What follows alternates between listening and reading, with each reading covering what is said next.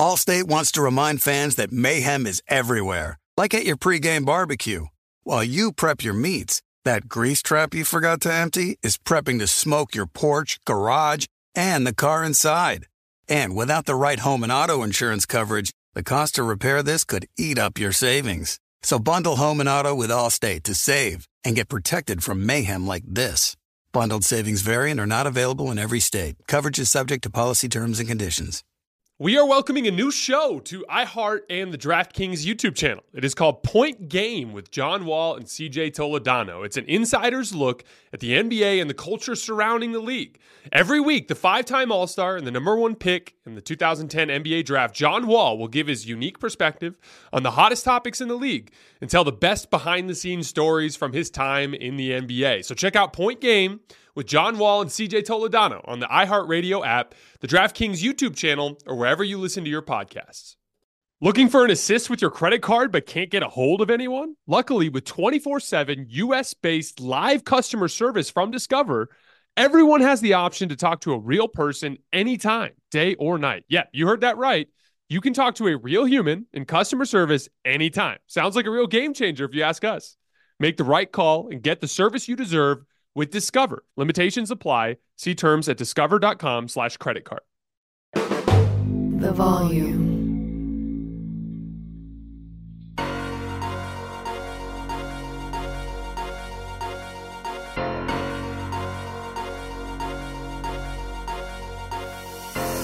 All right, welcome to Hoops Tonight here at The Volume. Happy Tuesday, everybody. We have a very special guest, Mr. Mark Titus from over at Barstool Sports. We actually talked for a little while just before the NBA Finals, and I had a blast talking hoops with Mark. We hit a bunch of stuff that was kind of ancillary topics about the NBA that I liked getting into, and so I've got a couple of fun ideas for that. But we're also going to be hitting some of the draft picks at the top. Mark is someone who covers college basketball very closely, which is something we just simply do not do on this show. So he's got a better feel for these guys than I could ever hope to. And we're going to pick his brain a little bit as well. You guys know the drill. Before we get started, subscribe to the Volume's YouTube channel so you don't miss any more of our videos. Follow me on Twitter at _JasonLT so you guys don't miss any show announcements. And if for whatever reason you miss one of these videos and you can't get back over to YouTube to finish, don't forget you can find them wherever you get your podcasts under Hoops Tonight. And last but not least, you guys have heard me talk about Game Time, the fastest growing ticketing app in the United States. If you're looking to get out to a baseball game, which is increasingly harder to find on television, you can find something on Game Time, or even a concert or a comedy show. Game Time has amazing last-minute deals on tickets to all of these. They've taken great care of me in the past. I know they'll take great care of you guys. You're going to find a good deal. You're going to find a good seat. You're going to have a good experience. And all in all, I highly recommend it to you guys. So no matter where you live, get out and have some fun this week. Download the Game Time app, enter your email, and redeem code HOOPS for $20 off your first purchase. Terms apply. Again, enter your email and code HOOPS. That's HOOPS for $20 off. Download Game Time today. Last minute tickets, lowest price, guaranteed. All right, Mr. Mark Titus. So for starters, we ended up being pretty right about the NBA Finals there, didn't we? We were right. We were right, Jason. Let's clap it up for us for being what a brave stance right, we took. Yeah. We were the only two people in the world that said the Nuggets were much better than the Heat, and I'll be damned we were right. So with the NBA draft, and let's just start here actually, because I find this super interesting. So if my knowledge of the situation is correct, 4 of the top 5 players went a route that avoided the NCAA to get there. Obviously, Victor, a traditional European prospect. But as you go down the list between Scoot Henderson going through G League Ignite and then the Thompson twins going, which I'm not even, which route did they go? Overtime. It's overtime elite. Yeah. And this is confusing for college people as well. We're not entirely sure what overtime elite is. I don't know if the Thompson twins are entirely sure what overtime elite is. I don't even know if the overtime people are entirely sure what it is. But as far as I know, my consumption of overtime elite content exists just on Instagram. That like I'll see like a clip from like something that's called overtime. It feels like Dude Perfect, kind of like they just have like a factory where they play basketball and then put out clips or something. And I don't know, but the Thompson twins seem very good, and I'm excited to see them play in the NBA. But the scouting on these guys is hilarious because I don't know how you watch them. I don't know where. Yeah. Well, and the competition, like who else is going that specific route? It almost like takes on a weird vibe. You know how like when you're watching European prospects and you're like, oh, he's playing in like a church gym. Like what's going on here? Like there's like this weird court and like everything about it feels very produced. But for the Thompson twins though, because like they're both of them are just disgusting athletes, like just ridiculous raw prospects. That probably was the best route for them to go, honestly, from the standpoint of marketing. Right. And but to your point, like it is, you introduced me as the college basketball guy, and that's why we had him on to talk about the NBA draft. But I feel like as time is going to go on, my value as a college basketball guy with the NBA draft is going to wane immensely, because I feel like you're better suited to have an overtime elite or a Metropolitans 92 or a G League Ignite expert to talk about this draft, because it is for the people in my life that follow college basketball closely. This no, it wasn't a surprise, because I think going into the draft, like this is the way the draft shook out is what people expected, not just like leading up to the draft, but like, I mean, months and months and months ago. Obviously, Victor Wembanyama was going to go number one for a very long time. But the college basketball fans of my life were definitely like scratching their head, thinking, "Damn, times have changed." You know, like we're used to you, especially a guy like me growing up in the 90s, you would watch college basketball, the draft would come around, and generally the five All-Americans, the five first-team All-Americans, you would see them picked like in the first at least 15 picks, probably 20 picks. Like it was just kind of how it worked. And to have a guy like Oscar Tshiebwe, who I don't even know if you know who Oscar Tshiebwe is. I don't know. I don't. Oscar Tshiebwe, like that's where we're at now with college basketball NBA relationship, is that Oscar Tshiebwe, not this past season, but 2 seasons ago, was the National Player of the Year at Kentucky. This was not a man who was playing at a tiny school on the West Coast. This was not a man who, you know, was not in the public eye. He was at one of the biggest brands, if not the biggest brand in college basketball, won the National Player of the Year award, goes undrafted, and nobody even really seems to care or notice or anything else. That's crazy. And it's crazy because up until 2004, Jameer Nelson was the first guy who was National Player of the Year in college basketball to not go in the top 10, Jason. So not only was winning National Player of the Year a guarantee to get drafted, up until 2004, every single guy that won National Player of the Year in college basketball went in the top 10. And now, in less than a 20-year span, from Jameer Nelson going, I think he went like 20th that year in 2004. And he ended up being awesome, by the way. Yeah, and he was good. And then Frank Mason was the first guy a few years ago, 5 years ago, I want to say, that goes. Yeah, I remember Frank. Yeah, Frank goes in the second round, and that was kind of like a paradigm shift where you're like, whoa, this is crazy. A National Player of the Year in the second round. And it's just the way it's moved so quickly to where now you have National Players of the Year. Zach Edey won it at Purdue this year.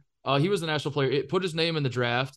The feedback he got was basically like, you're not guaranteed first round. So he's back at Purdue. And I guess that's just where we're at with like the relationship, because it's so it's frankly just foreign to me, because that's how I grew up consuming basketball. I was like, yeah, if you're one of the best players in college, you might not be the number one overall pick, but like your game is going to translate. And now I don't know if it's representative of the split that's kind of happened where it's two different sports, or if it's more that like NBA people are a little smarter about what they want from players versus just trusting if you put up big numbers in college, you're probably going to be good in the NBA. I don't know what's more to blame, if blame is the right word, but yeah, it's wild. It's wild to watch the draft as a college basketball fan. I'll put it that way. Well, and maybe it has something to do with the fact that a lot of the top end prospects just not even playing at that level. And so the overall level of competition freaking them out a little bit.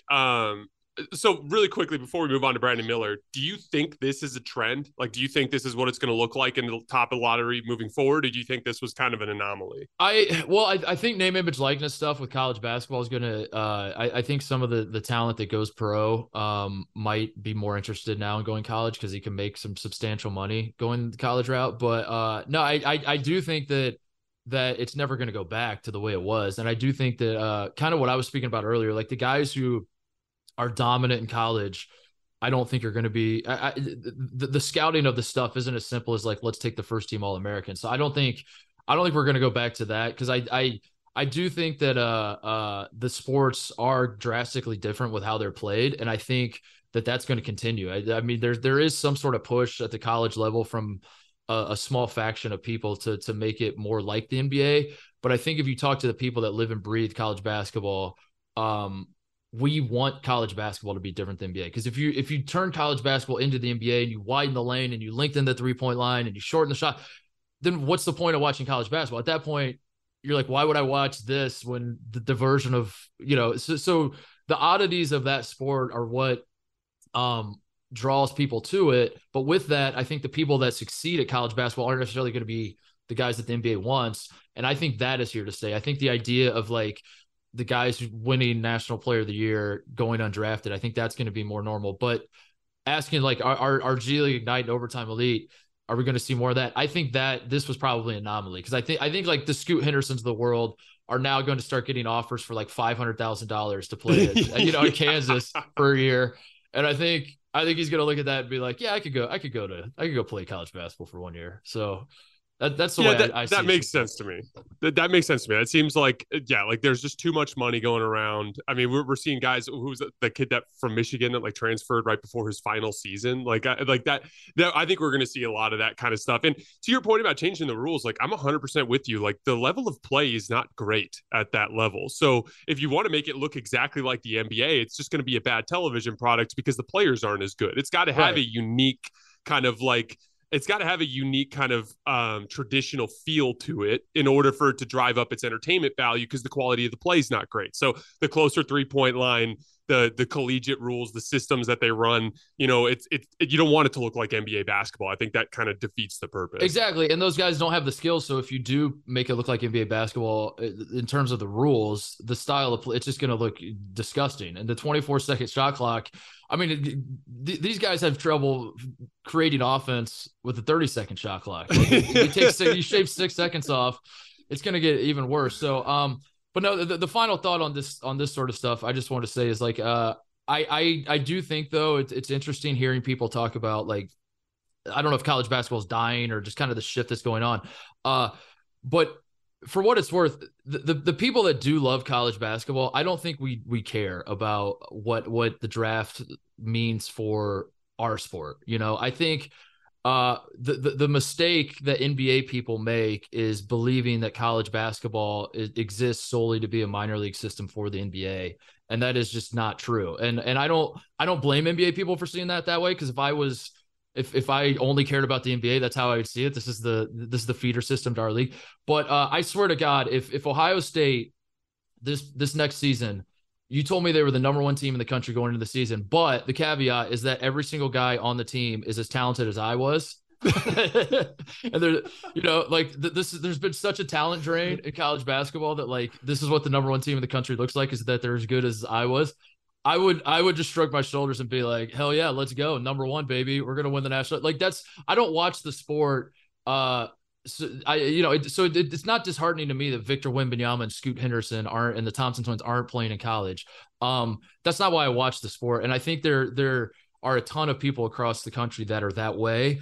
And the mistake, that's the only way I would describe it, is like, I think NBA people think that the reason people watch college is that we think that this is the best basketball. We're not stupid, Jason. Like we understand that the NBA players are more talented. There's so many other reasons that we watch. And as long as those reasons exist, then the talent, yes, we would prefer to have the best players in the world, the best non-NBA players in the world be playing in college. But if they're not, we're still going to watch, and we're still going to care immensely about whether our teams go to a Final Four. That was such an important layer to the whole paying the players thing that just never got brought up. And I'm pro paying the players, for the record, but it just, like anything else, it's a complicated topic. And one of the complications is everyone's like, oh, well, they're driving all this revenue. And I'm like, yeah, they do. And they deserve to be paid. But like, you're lying to yourself if you don't think that the Duke across the chest also brings people to the arena and gets people to tune into the game, regardless of the players that are on the floor. Obviously, if there was a massive talent drain, it would hurt ratings, but there's no doubt that the brands of the universities also drives a great deal of traffic. And that just never got brought up in that debate. No. It's like it was so much more complicated than people were willing to admit. Yeah, it is. And it's weird because the conversations that are had privately are very different than the conversations you have publicly, which is fascinating to me, because you talk to coaches and the people making the decisions in college basketball, and the way they talk about name, image, likeness, and the transfer portal and all that sort of stuff is very, very different than when there's a microphone and camera in front of their face and they know that recruits are watching. So I find that hilarious. That just like nobody really likes the changes that are going on, but it's just kind of a necessary thing that has to happen because I think the powers that be got a little too greedy and yeah, it does kind of stink right now. But anyway, I don't think it's that big of a deal though. I don't think like this is an indictment on college. I don't think this draft that's the way I don't think it's an indictment on college basketball. I think it's just more representative of how different these two sports are becoming, which I mean, honestly, it does sort of make me sad because I love I mean, that's what we talked about. You came on my show. I just love basketball, man. I watch you could throw any basketball game on television. I want to watch it at any level. I'll watch high school if it's on. I don't love it as much, but like and so to see, I don't want to say it's like a war, but it does sort of feel like there are walls being built where like, you know, the crossover that used to exist when I was growing up doesn't seem to be as prevalent today. And that's kind of a bummer, but it is what it is. I don't know. That's life. That's part of getting older. Changes inevitable. We're becoming the grumpy guys on the porches. That's what's happening. So we're gonna do the draft picks rapid fire style. I've got 4 picks for you. Okay. Just give me a quick 30-second. This is what Mark Titus thought about this dude watching him this season. Okay. Number 1, Brandon Miller.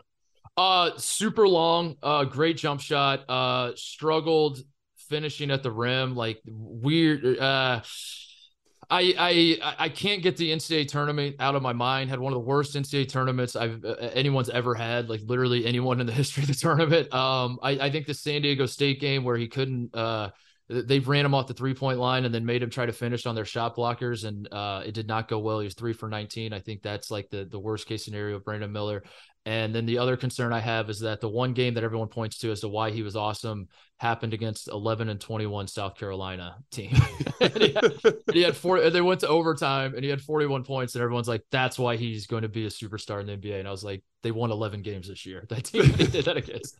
But I do like him. I think he's very good. I just think that like, yeah, there are some concerns there, and I think he's going to be a good NBA player, not a great NBA player. Yeah, and which is kind of like everyone kind of points to Paul George as one of his comps, and I think that's definitely the top end because of the shiftiness and the pull up. But like, here's the thing: Paul George, has he ever been a top 10 player in the league? Right. Like, it's hard to say. And so let's one quick follow up. Would you have taken Scoot Henderson instead? I would have. Yeah, I love Scoot. I think Scoot's got I think Scoot's highest potential is better. Yeah, his ceiling's higher than Brandon Miller's in my mind, because I think Scoot is the reason people seem to talk themselves out of Scoot is because he's smaller, and he's like, it feels like guys like him are more a dime a dozen, and 6'9" guys that can shoot threes so smoothly aren't. But I'm more, that's the reason I like Scoot, is because I'm more familiar with like seeing a guy like him who's just like explosive, a tank that can go to the basket and finish through contact and all that sort of, that feels more familiar to me. So that's the reason I like, whereas Brandon Miller, it's just like his game is a little, he could shoot, but like, I think he succeeded this year because you're so much taller and people could just rise up and shoot over him. And is that going to be something he's going to be able to do in the NBA consistently? I don't know. Yeah, let's see it against Jaden McDaniels. Let's see what that looks like. Yeah, exactly. So, but but for what I mean, Brandon Miller was dominant this year and was awesome. But the NCAA tournament, I just can't get that out of my head. Like, I'm an old school guy. I think the biggest, brightest stage, I want to see how good you are. And he was a little banged up, but like that San Diego State game was disgusting. That was just a disgusting game of basketball from Brandon. 6 turnovers, 3 for 19. And just vaguely a Paul George stat line, to be honest. Yeah. He got put in like the psychological torture chamber too, because it was so obvious what San Diego State was doing. They were just daring him to take mid-range jump shots. He wouldn't do it. It was just a gross display of basketball. And yeah, for that reason, I was like, you can't take this guy number 2. And then the Hornets were like, watch this. The number 1 high school prospect in the class of 2022 was Derek Lively. He ended up playing only about 20 minutes a game for Duke. He did have a legendary shot blocking game where he had 8 blocks. Can he anchor a decent defense in Dallas? I think he can eventually. I think the thing I love about Derek Lively is that he has a very high defensive basketball IQ, which is to say that like he has a good feel for like challenging shots and like knowing when guys are going to go up with their shot. He's a really good shot blocker, great timing, great instincts. Super long, and also has a very high motor, which is underrated for young centers. I mean, I think this is I've done this exercise with people before where I'm like, think about like some of the most frustrating basketball players you've ever watched in your life and just make a list. Now look at that list. They're all 70% of them are probably centers. And the reason they're so frustrating is because normal people like you and I, Jason, watch big guys and we lose our minds because we're like, if we were that big, we would just be dunking on everybody and blocking every shot. And why can't DeAndre Ayton, why can't you care more? You know, Derek Lively cares. He's got a high mode. He's going to run the floor. He's going to, I do think he can. He's got like some mechanic issues where like sometimes his rotation is not as clean and fluid as I would like it to be. But I think he's going to be very, very good defensively. Now the problem with him is offensively. I'm not really sure what he brings to the table at all, which is why he didn't put up like eye popping stats for Duke. Why he didn't play a ton for Duke. The other issue I have is he does foul a ton. I mean he got in foul trouble like constantly. That's a reason he didn't. That's why his minutes were down, you think? That's why his minutes were down. I think he can be that guy. Now, part of the appeal of a rookie like him is that he's not going to come in and try. The Mavs aren't going to ask him, obviously, with the roster that they have. They're not going to be like, you're our first round pick. You are now the face of our franchise. Like some rookies, some rookies, that's what's expected of them. That's obviously not going to happen with him. And he's going to be put in a position where it's like, just play really hard and play the dunker role on offense. And that's all we really need out of you. And I think he can excel at that, but he's got to figure out how to protect the rim without fouling a little more. But I really, really like him. And I think Duke's like the second half of this Duke season, Duke was a little rocky to start the season, but the second half they really, really came on and they were looking really dangerous. They ended up losing to Tennessee in the NCAA tournament, which that game barely resembled basketball. That was just a rock fight that their bigs were bigger. Yeah, that was just that. I rarely cheer for Duke to win a game, and by the end of that game, I was like, man, I hope Duke wins this because they were getting the shit kicked out of them, and it felt like it wasn't even basketball anymore. Cheap. Yeah. But Duke had some serious momentum. They were sort of a trendy pick for people to win to the NCAA tournament, honestly, and a big reason why is because Derek Lively had like exploded into the best. Certainly the best interior defender, if not the best defender in all of college basketball. So I think the potential is there. He's just got to clean up his fouling a little bit, and but otherwise he's got great instincts for a young big man. I think his motor was the first thing that stood out to me watching. Like that dude plays hard, and then when you combine that with his mobility, like his ability to like come up and show on the level of the screen and then sprint back into the paint to be able to guard the roll man or protect the paint. Like I see this. Let's just put it this way. The last time we had a kid with his physical tools, motor, and like natural defensive instincts, it turned into Nick Claxton, who was basically the foundational piece of a really good defense there in Brooklyn last year. So like, I actually really like this pick, but just like with anything else, there's also a million guys who kind of came up with this type of physical profile. It just didn't materialize into anything. So, but that's the draft. Allstate wants to remind fans that mayhem is everywhere. Like at your pregame barbecue. While you prep your meats, that grease trap you forgot to empty is prepping to smoke your porch, garage, and the car inside. And without the right home and auto insurance coverage, the cost to repair this could eat up your savings. So bundle home and auto with Allstate to save and get protected from mayhem like this. Bundled savings vary and are not available in every state. Coverage is subject to policy terms and conditions. We are welcoming a new show to iHeart and the DraftKings YouTube channel. It is called Point Game with John Wall and CJ Toledano. It is an insider's look at the NBA and the culture surrounding the league. Every week, the five-time All-Star and number one pick in the 2010 NBA Draft, John Wall will give his unique perspective on the hottest topics in the league and tell the best behind-the-scenes stories from his time in the NBA. CJ will bring his A-list comedian buddies to keep it light and fire off some hoops takes. Plus, John will be inviting current and former NBA players, friends, and teammates to join the show as well to give their unfiltered accounts of what really goes on in the league from a player's perspective. So check out Point Game with John Wall and CJ Toledano on the iHeartRadio app, the DraftKings YouTube channel, or wherever you listen to your podcasts. Does the craziness of everyday life leave you feeling stressed and shedding? Since having kids, have you started to see a little more of your scalp? Are you unhappy with your hairline? When it comes to thinning hair, there are many root causes at play, and Nutrafol addresses them through a multi-targeted, whole-body approach. Nutrafol is the #1 dermatologist-recommended hair growth supplement, with over 1 million people seeing thicker, stronger, and faster-growing hair with less shedding. Physician-formulated with drug-free ingredients, Nutrafol supports healthy hair growth from within by targeting key root causes of thinning: stress, hormones, environment, nutrition, lifestyle, and metabolism through whole-body health.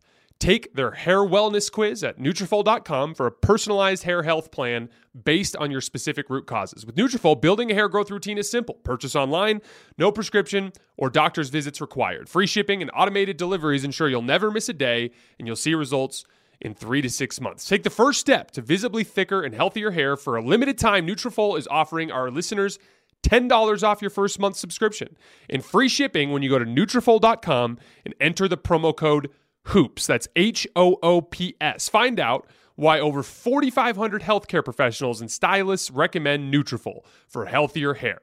Nutrafol.com, spelled Nutrafol.com, promo code HOOPS, HOOPS. That's Nutrafol.com, promo code HOOPS. Draft. Brandon Podziemski. What with the Warriors, obviously a little bit of a logjam at the guard position already with Chris Paul and with Steph Curry, Klay Thompson. Do you think he's someone that can help them right away, or do you view him as like a future trade vehicle? Podziemski, like the appeal of Podziemski is on the Warriors is that but I feel like we've done this with the Warriors since Steph and Klay exploded into who they are, where every single draft pick they get, you're just like, oh, that's perfect. That's a perfect spot. Or it's like, it's great for the rookie they just took, because now they can kind of what I was just saying about Lively, where like you're not expected to come in and be the guy. I feel like that's what we say about every single Warriors pick, that you're just like, oh, that's perfect for him, because he can just go in and he can learn behind Steph and Klay, and then when it's his time, he can be the guy. I actually don't love it for him, because I like you said, there's a logjam at guards. He was the most polarizing prospect I felt for this draft, for like people I talked to, because his feel for the game is incredible. So his story is he went to Illinois for a year. He averaged like he barely, not only was he an afterthought on this Illinois team, I don't even know if people even knew he was on the Illinois team. I don't even know if Brad Underwood knew he was on Illinois' team. He's the head coach of Illinois. He averaged like 1 point a game. He was putting up Titus stat lines for Illinois. Transfers to Santa Clara, doesn't sit out a year. There's not like some like cocoon period where he's like blossom, taking his time to like blossom. Victor Oladipo Instagram like 6-pack photos. Yeah. No, he just like basically just transferred and immediately turned into the West Coast Conference Player of the Year. Was putting up numbers this year for Santa Clara that were absurd. And it depends on how you want to look at it. And that's why he's so polarizing, is because some people are like, he was being obviously held back at Illinois and he wasn't given a chance to flourish. And like, when you put the ball in his hands, let him cook, he's going to be he's so good. He's got an incredible feel for the game. Great catch and shoot guy. I have more of a pessimistic view, which is like, I trust that Brad Underwood saw something with he's not a great athlete. I don't think he can keep his shadow in front of him defensively. And I'm worried about that, because I think like he felt to me like a guy at Santa Clara that like, yes, he is really good when he has the ball in his hands, but like, that's not going to happen at Golden State's not going to throw him out here and be like, all right, for the next 5 minutes, it's all you. Yeah, you're running all the offense. So I think he's going to be really good as a catch and shoot guy for Golden State. I think like in certain scenarios where the ball ends up in his hand late in a shot clock, maybe he can dip into some of the magic he had at Santa Clara, but he's not a great athlete. He's not, I don't know how much he's going to create offense for himself, but his feel for the game, Jason, I will say, like, as much as I don't think the physical traits are there, I do think that like he's got a great IQ and he has a great touch from like every spot on the floor. So like you can kind of see the vision, but he feels a little bit like I don't think he's anywhere close to as good as Dante DiVincenzo. And when you think about it like that, like Dante DiVincenzo to me was a guy that I was really excited about when he was coming out of college. And not that he's had a bad NBA career, but he's just kind of like a throw in for the Warriors, isn't he? I mean, he's not an integral part of what the Warriors are doing. So I don't think it's an interesting pick though, because there are people that are very, very high on him. And the Warriors seem to be high on him because that's why they took him. I felt like they took him a lot earlier than other teams might have taken him. So we'll see. I would love to be wrong on him, but I saw that as like this is a long-term project for them, I think. Well, I think Warriors fans are actually a lot more excited about Jackson Davis than they are Yeah. about Brandon. And the entire pitch for the pick is Dante DiVincenzo replacement. And what they're looking at there is like great rebounder. Dante was an awesome rebounder, someone who crashed the offensive glass constantly. And Brandon averaged something crazy like 8.5 rebounds a game or something like that at Santa Clara. The thing is like Dante was a really good athlete, like deceptively good athlete, like very, very quick, and was a good ball pressure guard for Golden State. Like Brandon's got short arms, like he's only got like a 6'4.5" wingspan. That's not doing him any favors. He's a great vertical athlete, but he's not super laterally quick. I do think he'll be actually a little bit better offensively than Dante was. He's just a more consistent shooter. And then he's got all that weird, the comp that I've seen a lot of draft experts throw out is D'Angelo Russell. And I definitely saw a little bit of that on tape where like every bucket he gets in the mid-range just looks a little weird. You know what I mean? But I do think he'll be able to help them a little bit offensively. But yeah, like the Dante DiVincenzo replacement thing is just dead on arrival for me, because not only is he not the same type of athlete, but like Dante's had years of NBA experience taking on perimeter defensive assignments, learning how to do all of the things that he needed to do to be a functional part of an NBA defense. He's miles better at, like, DiVincenzo's a miles better athlete than Podziemski. But and then the other thing, like you're making the Russell comparison, like Russell. I like the comparison for it. A lot of junk to the game and the mid range, like you said, like every shot feels a little weird. But with a guy like that, you have to have patience as a fan almost, where you're willing to let him have the He's junk. Doing weird shit again, and you're like, I got it. Like, and I think when you go to a team like the Warriors, I don't exactly think the Warriors and the Lakers and the Celtics and like franchises like that. I'm going to go ahead and guess that they don't exactly have patient fans that are like, oh yeah, let's, as we have our title window open, let's also let this guy like figure out who he is at the NBA level. This is awesome. Let's use huge minutes of every game to like let this rookie figure out who, that's not going to happen. Let him play through his lumps. Yeah, that's not going to happen. So I don't love it, but I hope it works out for him, because he was fun to watch this year. He was definitely fun. We'll find out one way or another. Okay, really quickly on this one, because I want to spend a couple minutes on Steph and Chris Paul. So, are Lakers fans going to like Jalen Hood-Schifino? Do you think he could run a backup unit in the NBA? Yeah, yes. He's got size. His basketball IQ is through the roof. If you want to believe in Jalen Hood-Schifino, go watch the game at Purdue. His mid-range game is elite. His feel for the game is elite. He's obviously got some weaknesses. He's not going to be the face of the franchise and all that sort of thing. But yeah, his pick and roll game is for a freshman is absurd. And I really, really like him. He's not as great of a shooter as I'd like him to be. And he's definitely got stuff to work on, but I in the role that you're saying, Jason, I think he's going to be awesome. I do. I don't know if it's going to be right away, but I think he's super, super mature for a 19-year-old. And I watch a lot of terrible 19-year-olds play point guard in college basketball. This is what I do for a living. And that guy stood out to me with how poised and mature and understanding of speeds and, fast to slow, back to fast, back to, just all that kind of stuff. He was so good at. And I think he's going to play in the NBA as long as he wants to.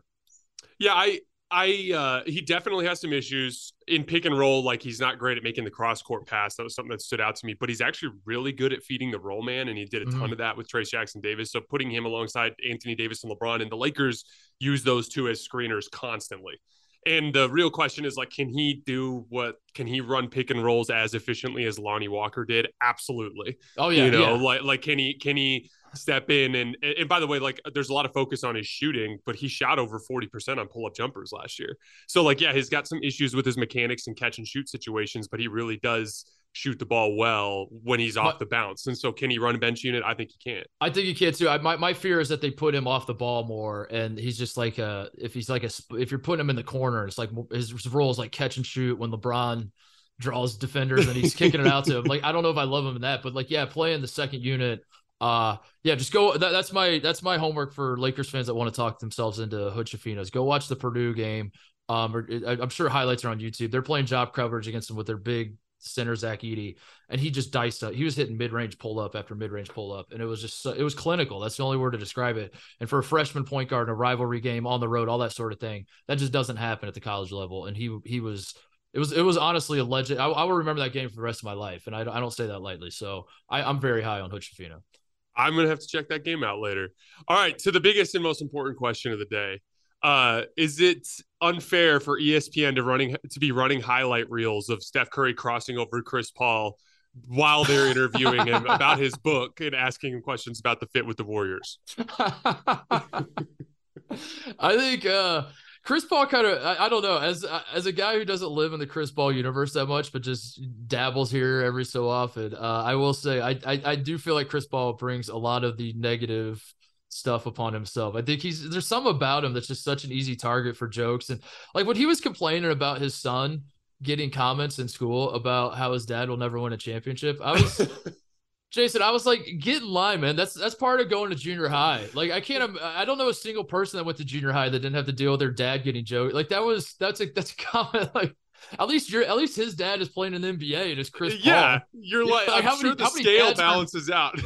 How many dads are like in prison or like working like shitty jobs that like, that they're getting clowned at the lunch table every day by the rest of the group. So stuff like that, I think he just brings it upon him. There's some about him that's just like so easy to pick on. But what are your thoughts on the trade? Like, I felt like this was a perfect NBA trade to me because I think the Warriors are demonstrably better. I think obviously the Warriors are one of the brands that pop in the NBA. And so for a team like that to get, I think they're a better basketball team than they were before the trade. And it's going to be awesome to watch them now try to go after another championship. But this obviously isn't a deal like Durant going to the Warriors where it's like, yes, one of the contenders just got better, but now the league's kind of ruined because we all know what's going to happen. There's still question marks on how they're going to fit. And for that reason, it's like a perfect trade because it's sexy enough to talk yourself into like, are the Warriors now, should they be favored against the Nuggets? But then you also see the path where it's like, as is always the case, every time Chris Paul joins a new team, you say there's only one ball. And can Chris Paul be the point guard while at the same time letting Steph Curry do everything he does well? Can they both do that? It's fascinating. Oh, it absolutely is. I think in general, when we see trades like this, there's the obvious side of it, and then there's the more complex side of it. So it's like the Bradley Beal trade. It's like, does trading Chris Paul and Landry Shamet for Bradley Beal make you better? Obviously. You know what I mean? Does flipping Jordan Poole, one of the worst defensive guards in the league, and a guy that was super inconsistent offensively for a more steady backup guard, does that make the Warriors better? Obviously. And the case for it, the two elements that I look at is one, they had they were plus 47 in the playoffs with Steph on the floor and minus 49 when he was off. So it's about managing the Steph off minutes, which totally makes sense to me. Two, these are some crazy numbers that I found on Synergy. Steph Curry ran pick and roll or ISO on about 63% of his play types in the regular season, but that number shot way up to 72% in the postseason, which is natural. Like in the playoffs, they scout your sets. Your sets don't work as effectively. A lot of late clock situations where you're bailing out possessions, or just you saying, screw it, let's just run high pick and roll time and time again. And so I think Chris Paul gives them that added dimension to their offense in those particular situations. But again, I just look back at the team-wide thing and the use of the asset. Like, did Phoenix really need another high pick and roll shot creator, or would they have been better off moving assets for like real athletes, kind of like what the Lakers did? Like, let's bring back a bunch of dudes who do the dirty work, and let's see if that helps my LeBron James and Anthony Davis core bring us over the top. Like, there's a question over the use of the asset for Phoenix. The same thing goes for Golden State. Like, would you have been better off taking Jordan Poole's big salary slot and moving him for multiple useful front court players for a team that's been super small? And that's kind of the way that I look at it. It's no doubt Golden State's going to be better. There will be multiple times next year where, as a Warriors fan, you're going to be glad you had Chris Paul instead of having Jordan Poole. But like in the bigger picture, was it the right use of the asset? That's kind of where I'm at. Yeah, I agree. But for me, as like a neutral NBA observer, I think that's what makes it a fun trade, is because we don't really know. And the trades that happen where you're immediately like, damn, this team just became a juggernaut, and the rest of the league is screwed, or like, okay, so this team's obviously going to be a disaster next year. Those aren't quite as fun because we kind of already know where we're headed. And the Warriors, I don't think it's obvious either way. And it's going to be, they're not going to be bad, obviously. Like, it's not like they're going to bottom out. I don't mean to say that, but yeah, you could talk yourself into like the Warriors should be the favorites to win the title now. Or you could be like, well, we'll have to see. Like for all the reasons you mentioned, like is it a roster that makes 100% sense? Time will tell. We will see. I admire the fortitude of them being like, this group can do it. This group can do it. And that bet has paid off for them in the past. It paid off for them in 2022. They have a reason to feel confident in them the way that they do. For what it's worth too, like I do go back to like every time, like I said earlier, every time Chris Paul joins a new team, I'm like, all right, there's one ball. How is this going to work with, if him and Steph are on the floor at the same time? Obviously Steph can play off the ball, but like I said, like you want Chris Paul to be, if you want to maximize Chris Paul and maximize Steph Curry, can they both happen with both of them on the floor at the same time? I don't know. But we said all that about Chris Paul and James Harden, and I think people, because of who those two guys are, and they're so easy to make fun of, and they're so easy to rip on, that you look back on their time in Houston and consider it a failure because they didn't ever make the finals. That was a success. Like that team figured it out. They were very, very good. They should have. They had the Durant Warriors on the road. They were this close. They were this close. So I think if you look back on that quote unquote experiment and say, obviously having two guys that want the ball in their hands at all times to do what they do, and that can't work with Chris Paul and someone else who needs the ball. Like it can. We saw it work with the Rockets. It just didn't work to the extent that like a lot of brain dead morons that consume basketball think it has to work for it to be a success, which is that you have to win a championship. Otherwise you're a failure. That team was good. That team was good enough to win a title. It just sometimes in basketball, you miss 27 straight threes, Jason. Sometimes that happens. Yeah, sometimes it happens. There's no doubt that the play styles are weird. I shared this stat with Colin, but like the Warriors ran a pick and roll in 24% of their play types during the regular season last year, which was dead last in the league. And Chris Paul ran it on 77% of his play types, which was number one in the entire league out of all the players. So there's definitely like some fit stuff, but just like with the Houston thing, we always underestimate the power of like just smart basketball players figuring shit out. They just do. Yeah. They just find a way more often than not. All right, we are officially out of time, but Mark, this was a blast, man. I hope we can work together a couple more times this summer to help kill the time between the seasons. I really appreciate you coming on. One last note for everybody listening. We're going to be doing a mailbag episode either Wednesday or Thursday this week, depending on whether or not Damian Lillard finally comes forward and demands a trade. But drop some questions for the mailbag in the comment section, and we will hit them later this week. As always, I appreciate you guys, and we will see you tomorrow.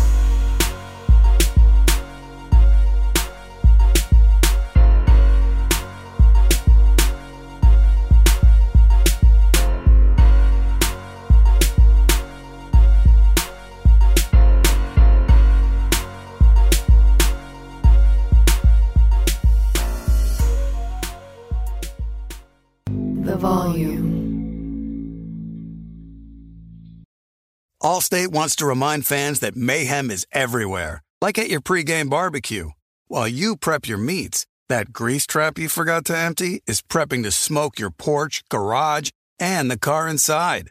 And without the right home and auto insurance coverage, the cost to repair this could eat up your savings. So bundle home and auto with Allstate to save and get protected from mayhem like this. Bundled savings vary and are not available in every state. Coverage is subject to policy terms and conditions.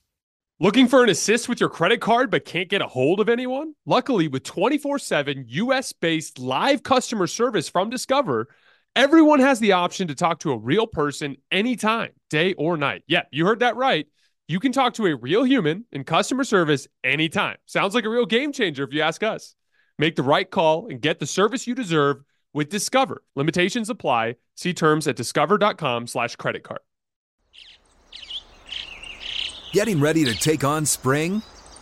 Make your first move with the reliable performance and power of Steel battery tools. From hedge trimmers and mowers to string trimmers and more, right now you can save $50 on select battery tool sets. Real Steel. Offer valid on select AK system sets through June 16, 2024. See participating retailer for details.